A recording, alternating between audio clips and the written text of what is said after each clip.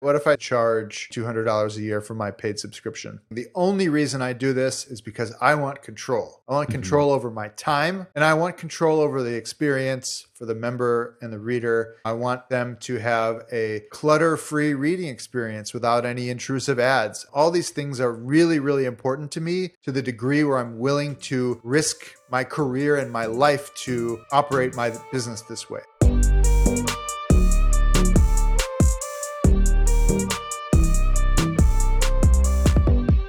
This episode, I talked to Dan Frommer. He runs a popular newsletter called The New Consumer.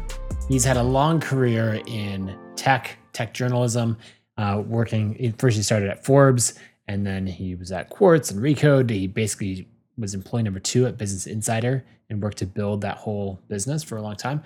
And he's always had this one-man band sort of style, which really resonates with me. That's basically where you learn to design, code, put together plugins, build out your site, as well as writing and publishing and being a journalist and all this other stuff.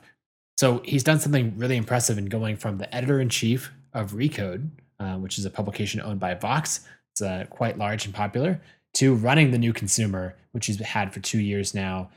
It's more than paying his bills. He's earning a full-time living from it, and he gets to control his own destiny. And I love it. We dive into all kinds of interesting topics. We talk about why he has only an annual subscription rather than going for just monthly, like most people do with a paid newsletter. His tech stack, how he thinks about free versus paid subscribers, and so much more. Let's dive in. Dan, welcome to the show. Thanks for having me. So I want to go back a little bit. As we talked about in the intro, you've got all kinds of history and journalism and everything else. Now you're writing your own newsletter.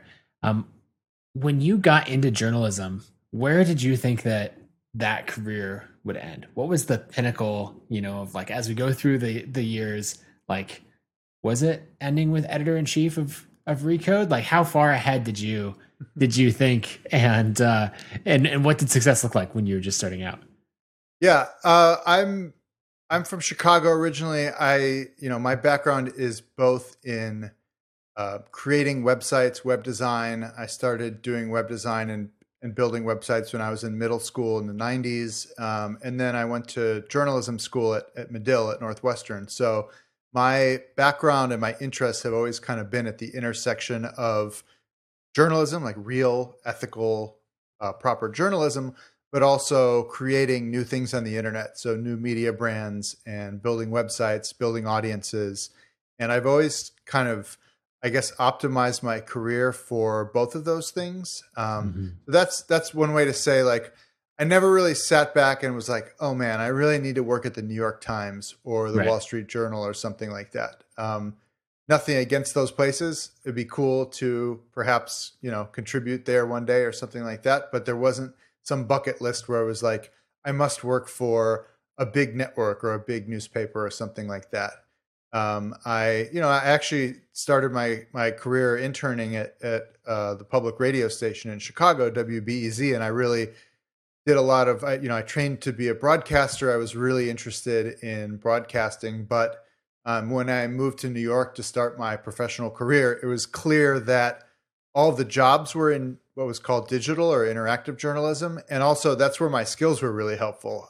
It actually was useful that I knew how to edit pictures and build web pages and and do video work, because most of my peers were not trained to and thought that wasn't really part of their job. So I not only was able to do that, but I really enjoyed it, and I still do now. So thinking back now 15 years ago, there was never a point where I was like, oh man, I really need to get a big title at a big magazine or at the New York Times or something like that. I didn't probably know right then. My first job was at Forbes, which was kind of at the Forbes.com. So it was like the interactive subsidiary of Forbes magazine. So I got to see that kind of big brand, big media world, but also be kind of on a scrappier side of things. And from there, it just kind of became like, what's something interesting that I could work on that took advantage of both my interest in storytelling and journalism, but also advantage of the tools of technology. Yeah, that makes a lot of sense. And I have a similar background of, starting in high school, of figuring out HTML and grabbing books from the library and trying to piece it all together, and that served me a lot. Do you think that like journalists today or anyone getting into writing or building an audience, do you think that pursuing those skills of video and code and maybe some simple design is worthwhile and worth the effort, in addition to figuring out and learning how to be a good writer? It certainly helped me a lot. I hate to prescribe something to someone because you can do great stuff without any of it. Right. But it really helped me a lot. I really love being a one-man band, which is a term that was used a lot in like broadcast media, where you would have to, hold the big camera over your shoulder and shoot and edit and do that kind of stuff. I never had one of those jobs. Those were some of my peers starting off in, small town local broadcast teams where you had to do that because there were no resources. I love being kind of a one-man band on the internet, though, creating my own website, doing my own writing and reporting, editing my own work, producing it, publishing it, promoting it, all of those things. Those are skills that I developed in newsrooms. So, I was lucky to be able to work in some really great newsrooms where I learned a lot of those skills. What I would say is kind of, if you're interested in visuals, if you're interested in multimedia, do learn those skills, whether it's, in a job or at nighttime, in your spare time on nights and weekends, or in a course or something like that. Those can be hugely valuable skills if that's the kind of work that you want to produce and publish. Yeah, that makes sense. So as you're going through your career, when did newsletters come onto your radar as something that you wanted to pursue? It's interesting, newsletters, of course, have been around for the duration of the internet, or at least the duration of email. One of my absolute favorite newsletters started off probably in the early 2000s. It was the DWR Design Notes newsletter from the founder of Design Within Reach. It was kind of the first editorial newsletter that I remember really loving. And then, when we were starting Silicon Alley Insider in 2007, we were writing about Daily Candy and Thrillist as kind of an exciting model that money was flocking to. And then, of course, there's the new newsletter boom. And, I don't think there was ever a point, even now, where I was like, oh man, I really want to be doing newsletters. But it really is a useful and elegant format for two reasons. One is that everybody checks their email. This is probably a known cliche to say, but it's true. Like the most important people in the world, unless they have 4 levels of assistant, are still reading their email, and so is everybody else. So it's a really great way to reach the most influential people who, are truthfully like not really on Twitter, and if they were in the past, they're probably on it less than they were before. They're not really on LinkedIn. They're not really on Facebook, but they're really on their email. So it's a great way to reach important people. And that is kind of the foundation of my publication, The New Consumer. I'm writing for the people who are running these companies, the CEOs, the board members, the investors. Those people still read email. The other reason I love email and kind of picked it and settled into it is that it's a place to be really conversational and personal in your writing. If you think about the context of email, you're kind of bunched in between perhaps other email newsletters and invoices and receipts and that kind of stuff, but you're also sandwiched between personal notes and professional notes from people. So if you're trying to be an individual with a voice, email is actually a place where that works. You can, it's not all about the first person and writing about me, but it does let you be more conversational, have a little more of a tone to your writing. That doesn't really work if you're, writing a news article for a newswire like Bloomberg or Reuters, or even some place like the New York Times, where they've certainly allowed people to have more of a voice recently than they had in the past, but it still is kind of an institutional voice and not really yours. Yeah, that makes sense. So what did it look like when you're at Recode and you're looking to, what was the conversation that you're having as you're looking to start The New Consumer? What things were you looking for as like, is this a good idea? And actually making the switch, what was on your mind? I've been thinking about it for many years, even before I started at Vox and at Recode. So my first job was at Forbes.com. My second job was starting Business Insider. I was the second employee there. It was called Silicon Alley Insider when we started in 2007. The idea was we were going to be kind of an East Coast TechCrunch covering the New York startup scene. I lived in New York for the last 15 years until moving to California this year, and that's where I really firsthand caught the startup bug. I actually worked for a startup in college, so I knew that they were fun even before that. But being able to start Alley Insider with three of us at a desk, essentially in the back loading dock of another startup, and then 4 years later have over 100 people working at the company, it showed me that there's a lot of room for entrepreneurship and innovation in digital media. So I left there after 4 years and started my own publication back then. I'd also been really heavily influenced by a guy named John Gruber, who doesn't really do an email newsletter, but he is a solo indie publisher who has made a great career from his site Daring Fireball, which mostly writes about the world through the lens of Apple.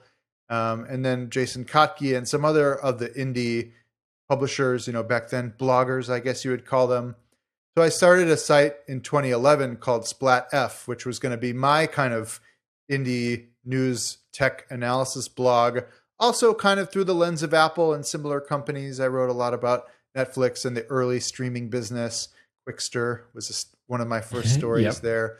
And it did really well. I got like 250,000 readers my first month or something like that, which is a lot for a new site.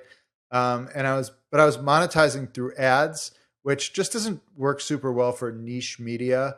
There were some really great ad networks back then that were designed for niche publications, but wasn't really a successful business doing that. At least by that time, 2011, things were kind of starting to dry up in the ad world where programmatic was starting. You really needed scale. The video ads were a big thing. Worked really well for big mass sites like The Verge or New York Times or Yahoo or something like that. Didn't really work super well for a niche site. So I did that site for a few years. I had a really nice deal with an ad network where they were paying me a good guaranteed rate, but probably weren't selling that many ads. So it wasn't really a sustainable thing. I didn't want to sell my own sponsorships. That's a whole other job. So while I had a great time publishing that site, I ended up doing another startup, which was entirely different. But then ended up going back to work for, established media companies. Quartz was my next job, which was kind of a startup at the time within the Atlantic Group. And then I went over to Vox Media, which by that time was a pretty big startup. I think I was probably over employee 1,000 at that point. So even though it still felt like a startup, it wasn't always. So anyway, so I'd been thinking this whole time, like, all right, well, what's my next thing? There were a lot of startups and kind of indie publications that I really admired. And they weren't really monetizing through ads. One of them was Hodinkee, which is a site about mechanical watches and kind of viewing the world of luxury through really fine watch craftsmanship. They were making money through product sales and through e-commerce, which was super interesting. My wife works for a publication called The Business of Fashion, which was started in London. And they were one of the pioneers in paid subscriptions for professionals, costing several $100s a year. That was something that I was aware of and thought was interesting. And then, of course, the real big influence was Ben Thompson and Stratechery, which really smartly used the newsletter as a function of a paywall. There's always been a website component to Stratechery, but he was able to use the access to the email newsletter, and the fact that it was push, and the fact that it was really gated by the fact that people don't share email accounts, right, to set up individual subscriptions, charge what at the time seemed like a lot of money, $100, although we know that is actually an incredibly great value. If you read Stratechery and work in the tech industry, you're getting thousands and thousands of dollars a year worth of educational value from a $100 subscription, which he has since increased modestly the price. But that's when I started seeing email as a tool that could help me, A, run that indie publication that I always wanted to run, and B, use the subscription and membership functions as kind of a gating mechanism. And that's where email, in addition to being able to access everybody that I wanted to access and have that kind of personal voice to it, was a really great paywall function. And that's kind of how I landed in the world of email. Yeah. I mean, you're absolutely right that like newsletters are great for the personalized side of it, feeling like you can, I mean, I'm just thinking about the different editorial voices that each publication will have, and writing your own newsletter, you can define exactly like, this is the voice that I want to have. This is the way that I want to interact with my readers. And even, at least for me, I love the replies to the email. Is that something that you've pushed with your audience, of asking people to reply and share feedback, or is it more, just the one-to-many side? Not as much as I should. I do get a lot of replies. They're very thoughtful. Occasionally I'll ask someone like, hey, should I, you want me to publish this? And sometimes they're like, nah, not really. I didn't really edit it or write it in a super eloquent way. So I'm still working on that. It's interesting. Like, one of the things that definitely is different than I thought it would be is the format of my newsletter. I grew up reading a lot of magazines. I love the idea of the way that magazines are formatted. I also read a lot of like newspaper columns when I was a kid.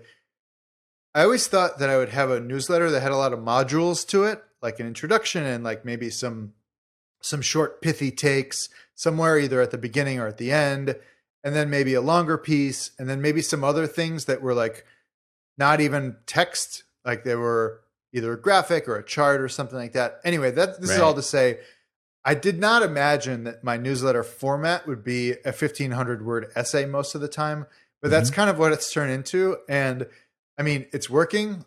People like them. They're, I think, valuable and useful.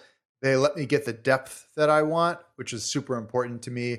I cannot ever write shallow stuff that everybody else publishes. I just would go out of business. There's so much commodity facts and data out there. I could never compete with Bloomberg on the level of like just aggregating facts quickly. So I don't want to. I want to have depth and analysis and a point of view. And it's turned out that like the format that really works for me for that is like a 1,300 to 1,800 word essay. But I still do want to get back to this idea of like other formats, other modules. Replies are certainly a version of that. I've been very fortunate to build a sizable community of readers, and they're really smart people who work in the field that I write about. So I'm very flattered and lucky in that sense. And then figuring out how to get their thoughts into the newsletter, beyond just like interviewing them and writing stories about what they do, which I do. Figuring out how to get more of that kind of conversational element into it is something that I'm working on for this year.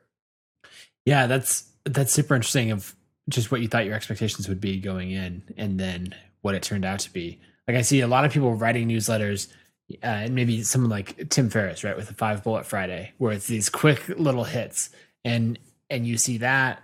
But honestly, the newsletters that I see doing the best are the ones that are taking the approach that you have of like longer form, original thinking from a unique perspective. And so I'm trying to think if there's very many people that have built an audience through the short form, quick, like the bulleted newsletters, the highlights. Does anyone come to mind?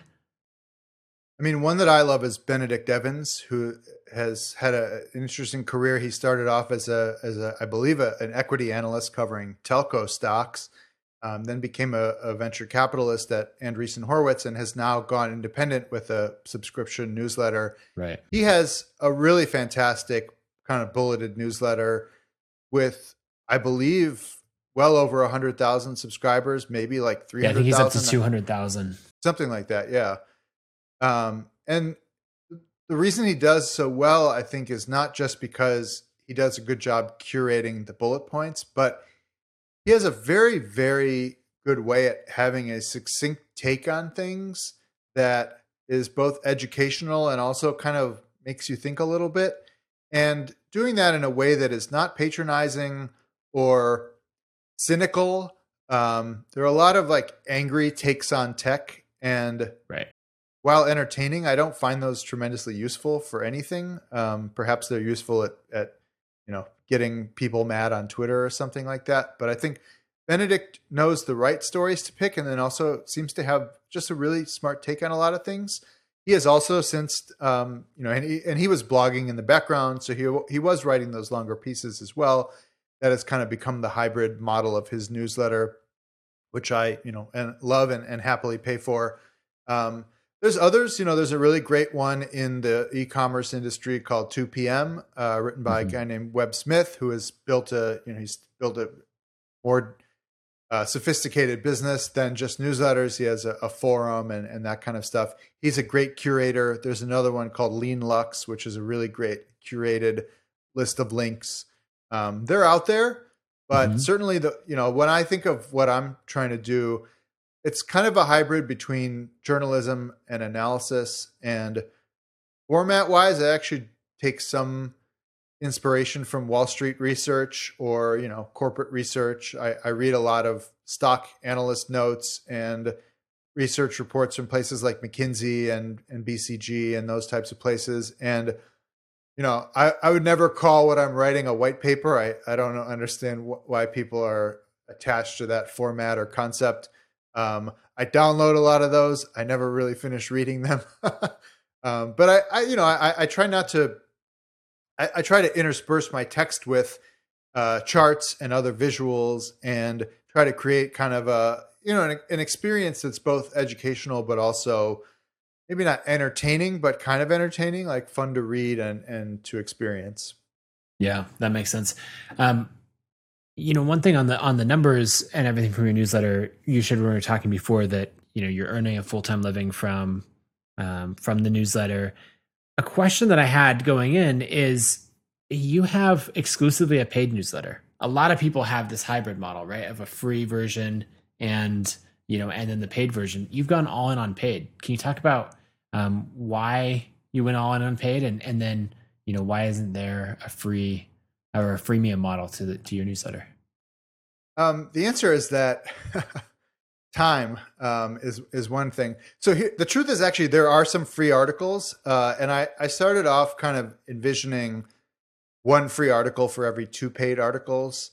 It's just that I for various reasons, like the month I started writing The New Consumer, my wife and I moved to Paris for 4 months, so there was just Paris was kind of the reason why I wasn't writing that third post every week. There are, other reasons since then. I do try to, I aspire to have more free content. I think that is certainly a way that people find out about you. There's no doubt that articles that are free reach, an exponentially larger audience than ones that are paid. I publish probably a free article every month or two. My goal is to get that to about once a month or twice a month. One thing I just did that was free, however, is this massive project that I launched in December called Consumer Trends, which was a collaboration with a venture capital firm in New York called Coefficient. And what we did is basically a 102 slide deck of the biggest trends that we thought were going to matter looking forward, that, the coronavirus had this phenomenal impact on, basically all of life, but especially the industries that we focus on: consumer packaged goods, food and beverage, things that people consume. And so instead of writing although there is a 4,000 word version of it, which was basically my script for the video version, which I'll also publish for free pretty soon, there's 102 slides. And what I did was publish that document for free. The video is free. The script will be published for free for folks who don't want to flip through the slides. And then what I'm doing for subscribers is kind of deeper dives on some of the topics. So that's where I'll do the 1,500 word essay about what was 4 slides in the deck becomes a whole topic for deeper discussion and analysis with the membership. So that's in terms of how much time it took to produce that, it definitely kind of equals the equivalent of if I had been publishing free articles every week or two on the site. It just happened to be published in one huge piece at the end of the year. my plan kind of going forward is to do more big, huge projects like that, which I think really make up for the time and the value that they create. And then also do some more free stuff over time, and maybe even open up. One thing I've done is open up some stories from the archives that I felt maybe didn't get the attention that they deserved. Right. I did an interview with a co-founder of a beloved chainlet of Indian restaurants in London called Dishoom, and I published it, I think March 17th or something like that, like right as everyone went into panic about lockdown. So that piece kind of didn't get the attention I thought it deserved at the time. So I opened it up for free and have been promoting it since then. And it's reached a lot more people than it would have had it been paid. Another very obvious thing I need to do is kind of tweak my homepage of my website a little so that when people are landing on it and learning about the value proposition of my paid services, they're also seeing, oh, here are some free articles that kind of give a sense of the point of view, the voice, the topics, the analysis, and hopefully those add up to a better paid service, and also being able to reach folks who are perhaps students or something like that and can't or shouldn't be paying $200 a year for my paid subscription. Yeah, that makes sense.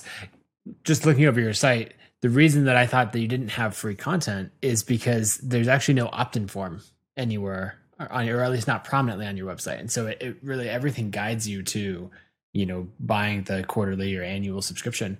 And I have lots of questions about that. One is, first, what effect do you think that has had on conversion rates? Because I imagine only having a paid option, your free, your traffic to immediate paid conversion, paid subscriber is going to be higher because that's the primary offering. Is that a factor in why you have it set up the way that you do? When I launched, which was almost 2 years ago, it was a conscious decision. I knew I would get a lot of attention by launching. It was still, relatively early in the era of paid newsletters. I was fortunate to have built up a following on Twitter and kind of throughout the tech industry during my career. So I knew that my launch would get attention. Mm-hmm. I knew that I also needed to generate paid memberships in order to do this as a full-time job. And so I kind of I don't know. I don't want to overthink all these things, but I didn't want to give people an easy out, like, oh, I'll just sign up for the free plan. Right. And, we'll see if it's worth paying for. I really wanted to kind of give people a strong incentive to become, early, effectively angel investors by, without getting any equity, of course, by signing up, by putting down their $200. It was only annual subscriptions at that point, and I've since experimented with a couple other options. I did later add a free tier of newsletter that I've underutilized. One of the things that's kind of a challenge is that Memberful doesn't make it easy to just plop your email in and sign up. Memberful is the tool I use for managing my membership. I've kind of talked to them about it. There are drawbacks to that as well. They use a JavaScript pop-up. I don't promote the free newsletter anywhere though, really, except kind of as the option of last resort on the page where I describe all the newsletter subscription offerings. However, that big trends report I launched, newconsumer.com/trends, you will see that in fact, the first option that is being displayed is, if you want to access this for free, just sign up for a free account. You don't have to pay anything to read all of this.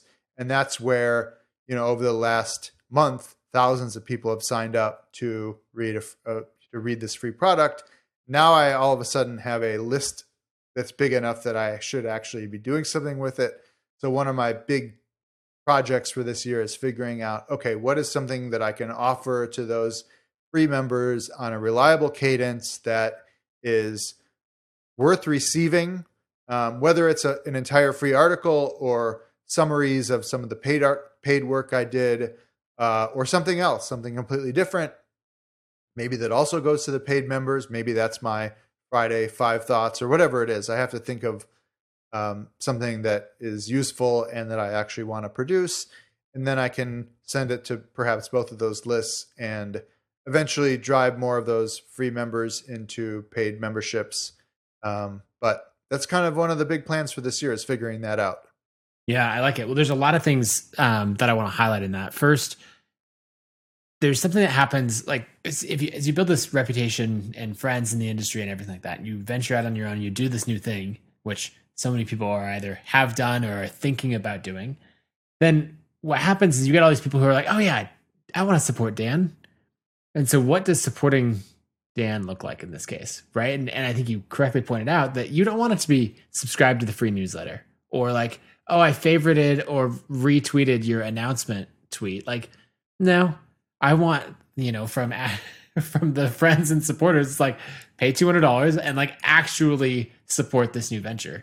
And so by giving that as the only option, I think that works really well. I think just from a psychology perspective, we've seen that. Well, a couple things. One, you see that on Kickstarters, where when people come out with a Kickstarter, if there's whatever that cheapest option is, often people will just go for that. And so you'll see average order volume, or I don't even know what you'd say. Yeah, we'll go with average order volume go up just by the fact that they make their cheapest option like $30 instead of $5, or that kind of thing. And then another thing from that is, like I mentioned, you're going to have a higher conversion rate to the site because that is the primary call to action. And so I think that's great.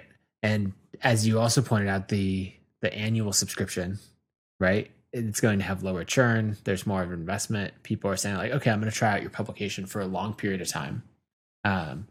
So I think all of that is good. Now, looking through your site, I totally agree. I think now that you're established, you should have more of that free option. And actually, one thing that I would do is take those like greatest hits articles that you have of, maybe the 5 that you've made free over time that you really want people to read, and bundle that up and say, hey, if you're trying it out, like try it out for free, get these 5 articles. And those automatically go out once per week after somebody signs up, in an email sequence, and they actually pitch you on signing up. So now that you have that balance, I think that's really good.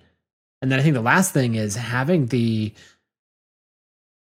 big free report, right? That's accessible, that's PR worthy, that's worth spreading around. Like there's clearly a lot of effort that goes into it. That's such a good list growth tool. And so I'm excited to see that, it's already picked up thousands of subscribers for you, because I think that approach of, always having great content behind the paywall, but then producing something, epic once a year or every 6 months or something, and producing that for free, I think it's really good. And it's a great way to grow the free list. Yeah, I guess one of the to me, one of the most interesting things about this kind of line of work or career or whatever you want to call it is the fact that small decisions like that matter. One of the parts of it that kind of, I don't want to say aggravates me, but is challenging is like, it's hard to do too many tests. Like you can't really, yes, you can do A/B tests on like subject lines and that kind of stuff, but it's hard to really test things like that. Like I can't go back and launch a second time, this time with a free option, and see, oh, did I get, 50,000 free signups because I launched, and therefore my conversion rate, even if it's like 1 or 2 or 5% from that, leads to a stronger outcome at the end of the first year. Like it's so easy just to overthink those things. And to me, like those are interesting academic questions. And, I hope that the answer is never like, oh man, you missed out on a 10 times bigger business because of anything like that. Like, as I've heard on previous versions of this show, like you really just have to create great stuff on a reliable basis. And, as I always say, like the secret to success in media is be interesting every day forever. And that has nothing to do with, how you position the sign up buttons or whether you charge $199 or $200 or anything like that. It's just like, can you maintain a level of quality and, and be essential to people over a long period of time? Then you're going to be fine no matter what. At least I hope so. And so far it's worked out. So, I think about things like, oh, what if I what if I did this gimmick that's free, or what if I try this other thing over here, or do I need a drip campaign, or all these things? It's like, yeah, you do. For many months, actually, probably over a year, I didn't even have a free. I didn't even have an automatic welcome email going out to people, which is idiotic. I know that's the first thing I should have set up, and now I do, and people like it, and it's giving them access to some of my best work, either the free folks or the paid folks. And now you're right. Like what other campaigns can I set up that maybe reintroduce people to valuable work from the library and the archive that, they would not have seen otherwise. And that's again, another project for this year is figuring out how do I surface my archives better, and how do I take advantage of the fact that I now have probably over 200 articles that members can read, and probably a dozen or more articles that that visitors can read for free when they're coming to my site. So that's kind of a project for the first half of the year. Nice. Well, another good point in that is, one, just start, right? Because Yep. we can optimize this site forever, and you could be like, oh, I only get to launch one time, and so I need to make sure that it's perfect. And that is a good way. Perfectionism as a creator is a good way to not get anything done and Absolutely, not make any progress. But yeah, and on the testing side of things, coming from like the software world where I spend all my time now, like we have all this traffic and we can run all these A/B tests. But like even on my blog, I've got about 25,000 email subscribers to my site. It's still not enough like traffic and new signups to really like do many statistically significant tests. So a lot of times when you read about A/B testing or these other things, it's like, look, as an individual creator, it doesn't apply to you because the math doesn't, you're like, I would have to run this test for 9 months for it to be statistically significant where I should actually, trust the results. And so I think you're spot on that a lot of that stuff is great to read, but it doesn't really apply. Yeah. I mean, even when I was, at Vox Media, we were fortunate to have tens or hundreds of thousands of subscribers to our Recode newsletter. And we would do these A/B test subjects, and the open rate would maybe vary by, less than a percentage point. And at that point it's like, all right, just go with your gut. Like what's the best subject line? And don't overthink too many things. Yep. That makes sense. One other thing that I want to talk about is pricing. And so you have, the price of $200 a year. Is that the price that you started with? It's the price I started with. Pricing is a huge question. I had folks giving me advice to charge more than that, like $1,000 a year. At that point, Ben Thompson Stratechery was at 100. There were a few other paid newsletters run by kind of friends or acquaintances that were in the $100 to $300 range. I knew that Business of Fashion was charging $200, $300, $400 a year for their professional membership. I also knew that investor newsletters were charging many $1,000s a year for their membership. So to me, I thought about kind of what feels right. What's an amount that I feel appropriately values my work, but isn't kind of like a jerky amount to charge. And I came to 200. It just felt like the right number. The way I kind of backed into it was, what would it cost to have a nice business lunch with just the two of us in New York City? If we went out for sushi or something like that, about $200. So, if this is the equivalent of my member, my subscriber taking us out to lunch once a year in exchange for my brain 50 weeks out of the year, I think that's a pretty fair value exchange. I anticipate most people are expensing it or otherwise justifying it as a business expense or as a professional membership or as educational media. So I feel comfortable with that. I did some experiments with monthly and now I have quarterly memberships. Monthly was fine. I didn't love it. I want people to feel like they're investing in me for more than a month. There weren't a lot of people who would sign up for a month and then quickly turn off auto renew and, gobble up everything and then disappear. That wasn't really a huge problem. I haven't really studied churn in depth. There's just so many variables. It's at a level I'm fine with, so I'm not paying too much attention to it. Obviously, I want it to go down, and I want it to provide more value Yes. to readers, but it's not like a huge problem. But I switched to quarterly as kind of an introductory point because I figure, 3 months in, if people aren't loving it, like they shouldn't have to pay for it and read it.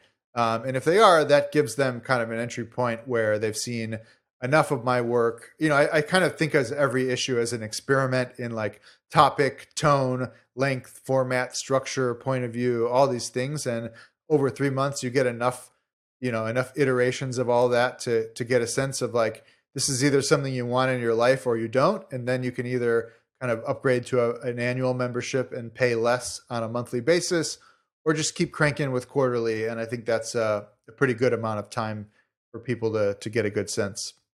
Yeah, that makes sense. So over this time, like the last 2 years since you launched New Consumer, we've seen like Substack rise like crazy. What are your thoughts on building, on an independent platform? You've got Memberful, MailChimp plus Stripe versus, putting it together on Substack where they're handling the whole collection for you. Yeah. Not truly independent because I didn't write my own payment processor language. Yeah, exactly. Right? You're in any line, you're always kind of relying on suppliers. For me, this whole thing, the only reason I do this and the entire reason I do this is because I want control. I want control over my time primarily. I want control over what I think about and what I do. And I want control over the experience for the member and the reader. And, I want them to have a clutter-free reading experience without any intrusive ads. I don't want them to ever have to click off of a pop-up. All these things are really, really important to me to the degree where I'm willing to risk my career and my life to operate my business this way. So tools are extremely important to me. Hopefully they also play a role in that user experience. And therefore, I thought Substack was fine. If it was the only option I had, I would have probably been happy using it. I might use it for another project I have that I'm currently paying MailChimp way too much money for a free newsletter that I am not even sending out. So, is that the one on Points? Yeah, that's Points Party, which was kind of my first experiment when I was still working at Vox Media. I was like, what's it like to make a newsletter? Why don't I spin up a friend's newsletter about credit card points and see how I like writing newsletters. And I learned very quickly, wow, newsletters are a lot of work. And also it's very expensive to host a list on MailChimp with something like 3,000 signups that I'm not sending out. So I'm still working on that one, but it was hard to write about airline points during COVID. Like who even cares? I have more airline points now than I know what to do with, and I'm just dreaming about like what I could possibly redeem them for. So totally. Yeah. Yes, exactly. So that'll be a good thing for me to restart with pretty soon. That makes sense. But anyway, so yeah, tool sets, like I think Substack's fine. It's all in one. I like controlling the way my homepage looks. I like being able to pick out fonts from an independent font foundry in New Zealand and use those for my website. I like being able to tweak the WordPress template when I want to tweak it. And I was able to put together kind of a stack of tools that, and I happen to see them in use for Stratechery and for Kottke and some other sites. And Memberful thankfully worked straight out of the box. There were no challenges implementing it. It's actually a very, very well made tool. And so I was very happy with that stack that I was using: MailChimp, WordPress, Memberful, and Stripe. I have no secret desires to move off or anything like that. Like it's all great. I think Substack's interesting because it has massively lowered the technical and kind of infrastructure barrier to entry. And I think it is allowing folks who are, either less technical or just have no interest in running tools to start newsletters and, and build subscription and membership based businesses. So I'm all for it. I think it's great. It's hopefully putting some pressure on Memberful to improve their product. I love competition. especially in the marketplace for tools. And will it grow into, the valuation it needs to make Andreessen Horowitz a bunch of money? I would say there's not a clear yes or no answer to that yet. We'll see. But I'm glad they're doing what they're doing. Yeah. So since you've been writing about tech for a long time, I'd love your take on Substack versus Medium, right? Because I feel like 4 years ago, 5 years ago, Medium started this big rise. And you look at the numbers from that Medium puts out, and they're still growing like crazy. I'll speak for myself. I have this perception, that so many people who were writing on Medium 2 years ago are now writing on Substack. So I'm curious as to your take as to why, what Medium potentially missed and what Substack is capitalizing on. Yeah. Well, first, let's caveat that Medium probably only still exists and only was able to raise the amount of money it was able to raise because Ev Williams is the founder and CEO. And, right. The fact that he built Blogger and Twitter gives him the ability to raise capital and operate at a loss and just kind of figure things out because he's Ev Williams and he wants to. And that's fine with me. I probably had at first I was really intrigued by Medium because they put so much effort into a really great authoring tool, which is something that most publications and content management systems don't really. It just, you're stuck using a commodity WYSIWYG editor WordPress now has many years later now tried to do their thing with Gutenberg, which I don't love, but I tolerate. Yep. But yeah, Medium was really special because it put effort into the authoring tool and the reading tool. And the idea was let's democratize publishing tools and let anyone write whatever they want. They've gone back and forth now several times with owned and operated content or licensed content. They were powering The Ringer when it launched. And they have since hired some really, really talented teams of journalists who work for Medium, writing publications like 1Zero and Marker and a bunch of things like that. So it's been interesting to see how, you could even say that they compete with their own publications now in some ways by hoping to command more and more of the attention by their owned and operated properties, or at least using that as kind of the thing that brings people in, and then perhaps either, sort of like, any recommendation algorithm then recommends cheaper content to people over time, etc.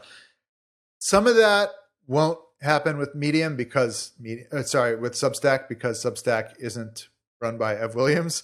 Although I think the Substack folks have done a pretty good job so far, kind of building prominence and getting attention. I think, to me, one of the more interesting questions is at what point does Substack kind of start becoming competition for some of its writers? Is there a big bundle at some point that Substack says, okay, for $100 a year, everyone gets access to all of our publications and they can't opt out of that? Or, if they do opt out of it, we're not going to include them in our recommendation algorithm. So many things. I mean, should Substacks should you be forced to include links to other Substacks at the end of your newsletters? Should you, should you build awareness for other publishers on the network because you're part of Substack? Do you own your brand, or is Substack the brand that you're contributing to? There's nuance to all of those things, but it's a question of, are you really running an independent publishing business by using Substack, or are you just kind of, and they're never going to say this, but building up their machine that then they will use to build something way bigger than the sum of all of its parts? That's an execution thing. That's a product vision thing. I won't pretend that anyone's figured all that out yet. A lot of that stuff could happen. None of it could happen. We'll see. But so far, I would say, if you'd asked me a year ago what I thought of Substack, I would have said they're not doing a good job getting prominent people using Substack in the media industry. And I would say that a year later, they did a really good job last year yes, getting people like Casey Newton and Matt Iglesias and other folks to, set up shop on Substack, and there were Substack originals, like I think Heated is the name of it. Like there were folks like that long before. Of course, the biggest one, or one of the biggest ones, was Cynicism, which was a China newsletter that the guy who founded it, whose name I'm blanking on right now, was an angel investor in Substack, and they kind of built it for him. Those things have existed, but what Substack has done, I would say, pretty much about as well as I would say they could have done last year, was get people to leave their cushy, highly paid jobs at the Vox Medias of the world to start Substack newsletters. And we'll see what that looks like in a year or two. We'll see what the churn looks like. I've heard secondhand that they're kind of giving healthy advances to those folks and kind of guaranteeing them some revenue. I don't know what that looks like in a couple of years, how much those people like that job in 2 years. I still love mine 2 years in. It's the best job I've ever had. I want to be doing this, for many, many more years. But we'll see. I don't know if it's certainly not for everyone. Yeah, that makes sense. So I imagine running the New Consumer for a while, you have a good number of friends who come to you and at various times ask, like, should I start a paid newsletter? What advice do you have for me? And what do you tell them? Is it a path they should take? And if so, what are a few of the things that you're like, okay, you got to get this part right? I mean, if you like controlling everything about your life and your time, it's great. If you love the idea of having influence over the way that your content, not only what you write, but how it's presented and how people engage with it, you have that ability in a way that you would never have working at a traditional journalism outlet. What I would say is you better be ready to do customer service all the time. You are, asking people to update their credit card number in the back end politely. You are, dealing with people who want a deal or, some custom version of the subscription all the time. You're trying to upsell people to team memberships and that kind of stuff. If you enjoy that, and I actually really do, I worked in retail in college. I love kind of that customer service and sales elements of it. I wouldn't want that to be the whole job, and that's why I never kind of worked in the business side of media. But I love having, to me, like the fact that my job is a little bit of sales and a little bit of customer service and a little bit of product and a little bit of design and a little bit of tech and a lot of editorial and some marketing and all that kind of stuff. Like, to me, that's super fascinating. And you have to do all of those things, and you have to do them pretty well to succeed. So far, I've done them well enough and hope to get better at all of those things. If you don't want that, though, then don't touch it. Like, it's not for you. And yeah, Substack is kind of trying to automate or at least take over some of those functions, but it is your responsibility over time. So if you don't want to do that, then stay away from it. You can. I advise everybody to start a free newsletter and keep your friends and followers up to date on what you're working on. I think everybody should have that, whether they work in media or any field. There's no reason not to, and it can only be helpful for your career, and especially if you work in publishing or media or journalism. But that is an entirely different thing than sending twice or three times a week, or even four. A high quality professional thing to people who are paying you. Yeah, that makes a lot of sense. As we start to wrap up, we got a bunch of questions on Twitter, and I'd love to run through some of those in a little rapid fire style. They're not necessarily all about newsletters, but John's asking, as a fellow Angelino who also lived in New York before, would love to hear your thoughts on West Coast versus East Coast media. What's different? What have you noticed? I mean, it's kind of a hard time to answer that question because I feel like I don't live anywhere right now because I basically just live in my house. There's no media scene happening anywhere at the moment. Yeah, that makes sense. My wife and I moved here last summer for mostly personal reasons. Like, we just like it here. We had spent a lot of time out here. I think the startup and entrepreneurship scene in Los Angeles has a ton of potential. I think it's very interesting. The fact that Hollywood is here with such great creative talent and intellectual property and, knowledge about distribution and marketing and sales. And most importantly, like making content that people love emotionally and, invest so much of their time and spirit in, I think is something that, we can learn from.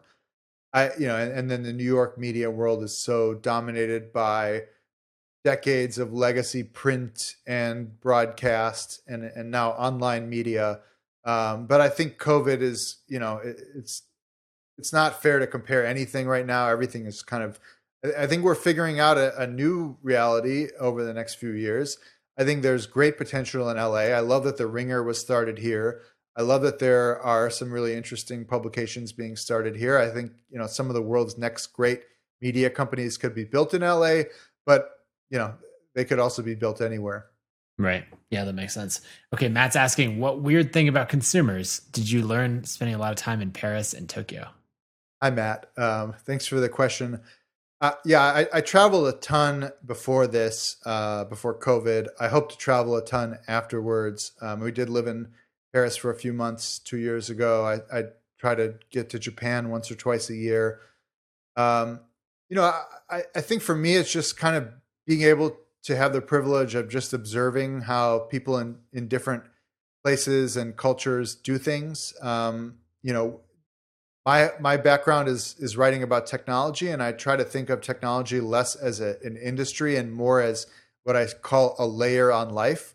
So seeing how people in Japan adopted, card-based Suica payments way before we had Apple Pay or even contactless payments here in the US. Or, I love going to London and seeing all the design and packaging design on consumer products there that feels just much more vibrant than a lot of the big consumer packaged good brands had been doing in the US for a long time. I loved living in Paris and kind of getting to experience the old school way of, buying essentially groceries, every single day for that night's dinner.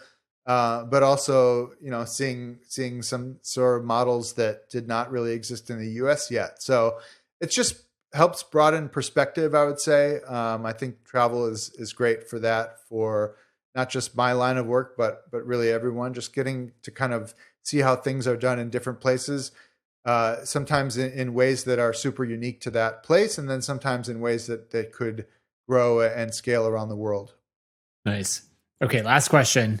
Danavir is asking, what would you do differently if you had to start over? I assume that means start over with the paid newsletter. The life or the publication? You're like, well, in middle school, I would have. No, I think he means with the publication. There are zero things where I'm like, man, you really screwed that up. I was lucky on day one to have enough people sign up that I knew it would be my job for the next several months. And then I was lucky in year one that enough people signed up that it became my job, indefinitely. I don't want to say permanently, because what is permanence? So there's nothing where I'm like, man, you really screwed that up. I think one thing I wonder about is, for example, and maybe you have the data to help me figure this out, is like, should I be sending out newsletters on a predictable schedule every single week? Right now, I kind of follow my productivity. I send out a newsletter when it's done, and then, or I usually schedule it for the next morning because people don't need to know what time I finish it, but at nighttime. But would it matter materially if I were sending out newsletters every, let's say, Tuesday, Thursday, and Saturday morning? Or is it okay with the fact that I send it out kind of on a I don't want to say haphazard basis, but it's not as predictable? Our newsletters, the kind of things where people want to compartmentalize a certain time of the day or of the week to enjoy them and read them, or are they happy to get it when news breaks, which is kind of the model that I had been following with most of my career, which is, if there's news, you better get it out there immediately because someone else is going to if you don't. So that's one of the things that I think about a lot. I think my kind of happy medium is like, try to be predictable, but don't like let it rule your life. But I don't know. I'm curious what you see. I think all things being equal, the predictability is better than not. And so not only day of the week, but also we've talked about this on some other episodes, getting to a precise time of like 10 a.m. Eastern every Tuesday. Someone can look for that article to show up, and you'll be right there in your inbox. That said, it's important to ask, what's the point of this newsletter, right? Are you as the author there to serve the newsletter, or is the newsletter there to serve you?